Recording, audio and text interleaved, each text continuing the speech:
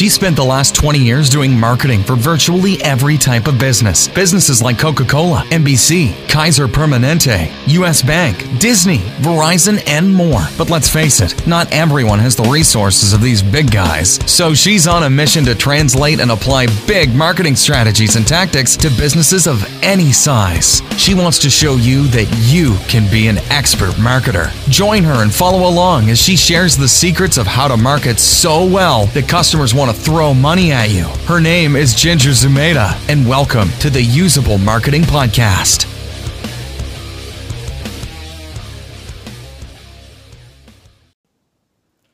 Hey, welcome back to the Usable Marketing Podcast. I'm Ginger Zumeta, and today is Thursday, so let's do some thinking, right? It's Thinking Thursday. So I'm reading this little book. I don't know if you can see it. It's U Squared. It's by Price Pritchett. And I'm actually going to tell a little story later in the week that is one of the most profound stories that he opens this book with. But today it's Thinking Thursday, so I wanted to talk about, he's got one little chapter that is very aptly named called Choose a Different Set of Risks, right? And what this chapter is all about is a lot of times when we're going to step into something new, right? Whether it's we're going to start a marketing campaign or start a new business or shut down a marketing campaign or shut down a business or do something radically different in your life. Maybe you're thinking about switching jobs or quitting your job or finding a new job or whatever it happens to be. There's these things, I've talked about this before, how fear is a signal. Fear is a signal asking you to get something done. But what we're talking about today is when you choose a different set of risks, there's a lot really packed in to that sentence, so think about it. Choose a different set of risks. What that implies is you are already today living with a set of risks that you have become comfortable with, so you have stopped seeing them as risks. Someone else may see them as risks. I'll give you an example, right? So I've told you that 10 years ago, I had a nice, big, easy job with NBC. I was vice president of advertising and promotion. It helped me win a couple of those Emmys, if you can see them up there. Really good. And then the recession happened, and I not only had to lay off a pretty large team, but then I got laid off, and that was terrifying. And I decided, this was real. Actually, I sometimes forget that I did this. The next day, the president of ABC here in Los Angeles called. I was at NBC. The president of ABC here in Los Angeles called and said, "Hey, we heard you're available. Why don't you come over here?" And I was like, I had breakfast with him. Amazing, nice man. But I said, I really want to think about it. I need to think about whether I want to choose something different. And I stepped into having a business of my own. If you've listened to my origin story, you also know that first year, I went from making a whole lot of money, that I won't say the number, to when I was an entrepreneur, my first year, I made $24,000. It was so embarrassing. But what I had done is I had chosen a different set of risks. I thought there was no risk to my job at NBC, and clearly there was. I had a job one day, I didn't have a job the next day, and I had to decide what to do. Now, I could have, so there is risk in having a job, right? People go for jobs because they want stability, they want security, they want to know a certain amount of money is coming in, that they're having benefits, whatever the reasons are. And people become entrepreneurs, right, or start their own businesses because they're like, well, I can have that, but the risks inherent with that job is that my money is always dependent on somebody else. I could lose that job, right? That's possible. A lot of folks have been through that. You could become fired from that job. That happens even to good people who aren't actually doing necessarily bad things. Or you could decide this job sucks and I want to quit, and you're going to choose a different set of risks. So when we think about choosing a different set of risks, what's important about that is that you must understand that whatever you're doing today has its own risks. The ones that you see and the ones that you don't see. So let's talk about the risks that you don't see. there are all the other things that you actually put in the risk column, right? Like if your imagination says, all of these things that I'm unfamiliar with have risk, and all of these things over here that I am familiar with don't have risk or aren't as risky. And so you see these over here as risk. You also know now you've got a couple of risks over here in what you consider the safe column. But here's the part that you don't see. What are the risks of you not taking an opportunity that has been calling you for years, maybe even decades, right? There's something that you've wanted to do. There's something that you feel is kind of more aligned to your true nature. But because you created this column of risks over here that gets to be associated with, because you don't know it and because you don't understand it, and you created this column of safety over here, you don't actually go that. But what I want you to consider is, what are the risks of you not actually taking the action? He says a couple of other things in this chapter, which I think are really good, is that, things like, ask yourself what you're risking if you don't go for this quantum leap, right? How can you move into an opportunity that you've been ignoring, right? How can you reframe the problem, right? Like, what I mean by reframing the problem is, when I'm going to do something scary, and I do a lot of things that are scary to be honest, but when I'm going to do something scary, I don't just look at it like inside its little problem. I go like, well, God, how much am I actually limiting myself? How much am I limiting my potential if I don't do this scary thing? I also go through like, what's the worst, absolute worst thing that can happen? It fails? What's really going to happen if it fails? Am I going to lose my house? Am I going to lose my family? No. Most of the time, nothing bad is going to happen. Our ego might be a little bit bruised, but you know what? That is like learning, right? There's this whole idea. He's got this other thing in here that most of the time, the only thing between you and the success you have actually dreamed of, and it's possible, by the way. The reason you know that your dream is possible is because you see other people living it all the time. So you have to check yourself in your kind of fear mode. This thing is possible because you see other people doing it. It's what you've dreamed of, but you are getting in your way. The other thing he talks about that I think is just completely freaking brilliant is that you have to trust in the power of pursuit. There's a difference between the things that you have been wishing for and the things that you have pursued. All right, so I want you to think for a minute.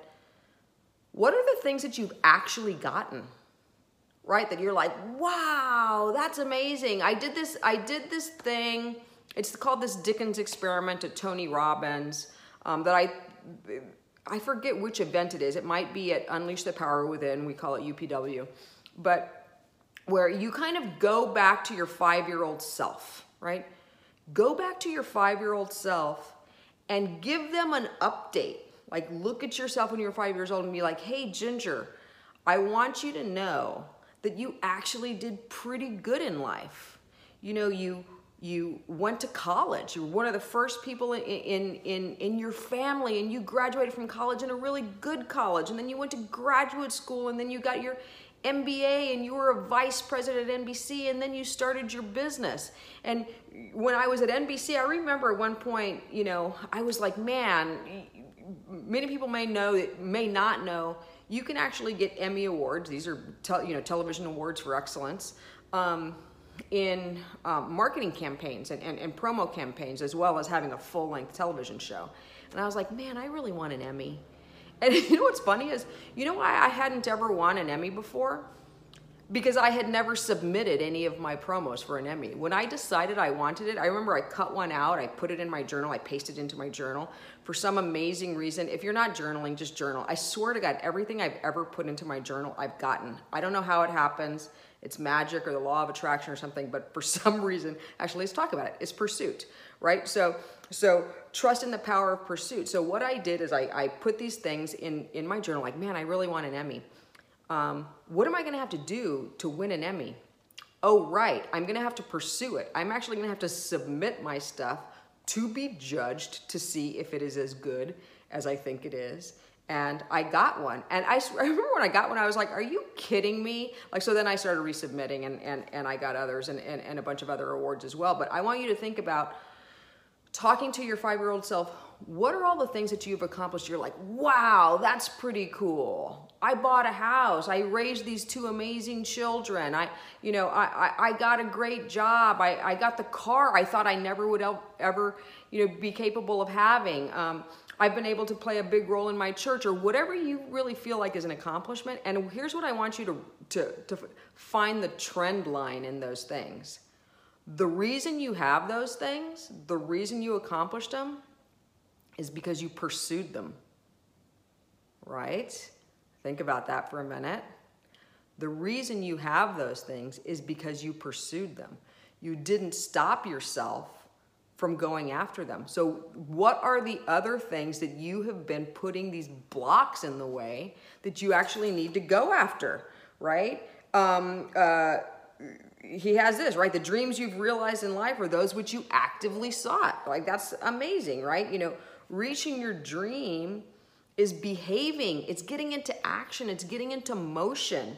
What I want to tell you is that doubt is such a cancer, right? Like, I talk to folks all the time who want to hire me to help them market. They want to hire me to help them find out, like, what should they really been doing? Man, I've tried this before and it hasn't worked. And how do I know that you're going to be the one that can help me in my business? Like, nothing has worked before.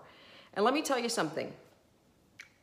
That's not me. That's all you. If that's the conversation that you're having in your mind with your marketer or your whoever who's trying to help you, your accountant, your person that does your marketing, your person that does your content, whatever it happens to be, and you're like, why doesn't this work? And you are throwing doubt all over the place, that is your cross to bear. It is not that person's. Listen, I don't know the qualifications of that person. That person may be good. That person may be great.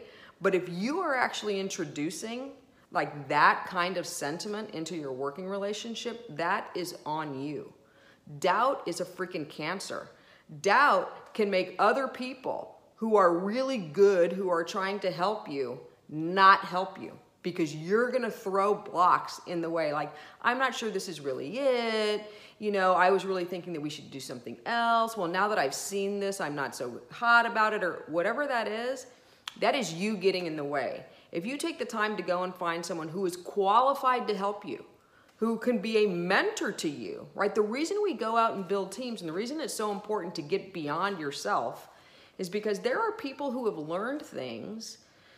They have gifts to give you, but you have to be ready to accept them, which means you have to get yourself beyond that, like, I don't even know what to call it, but just that dearth of doubt, like that just awful chasm of doubt.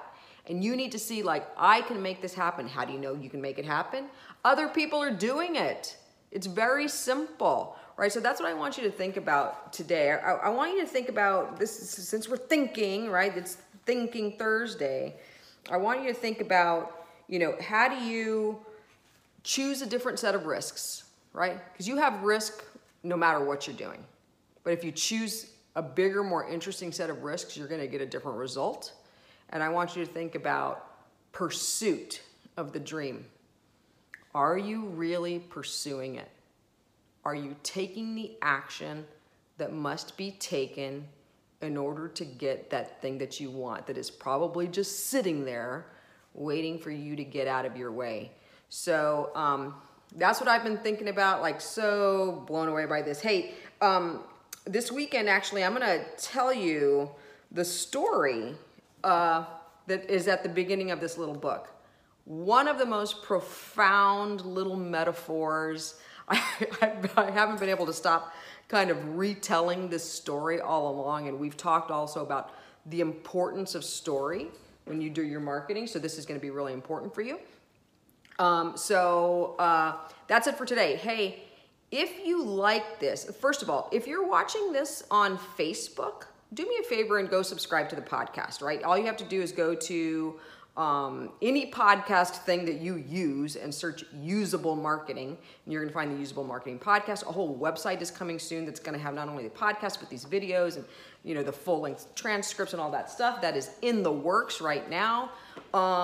But that would be great. And if you're listening to it in your car, which is also cool, just FYI, it's over on Facebook at Ginger Zumeda HQ, or you can watch these on YouTube as well. Just search Usable Marketing in YouTube and you can see them there. So my action for you today, let's take some action. I want you to find this usable, and it's usable marketing. So let's think about how you can use this for marketing. What I want you to think about today, and if I can help you, send me a note, leave me a comment, I will try to help. But what's the thing, what's your ultimate goal in your marketing? And what have you been doing to get in the way of it? What's standing in the way of you accomplishing your goal, really, that you need to take action on? Let me know. If I can help, I will, and I will see you next time. Happy marketing.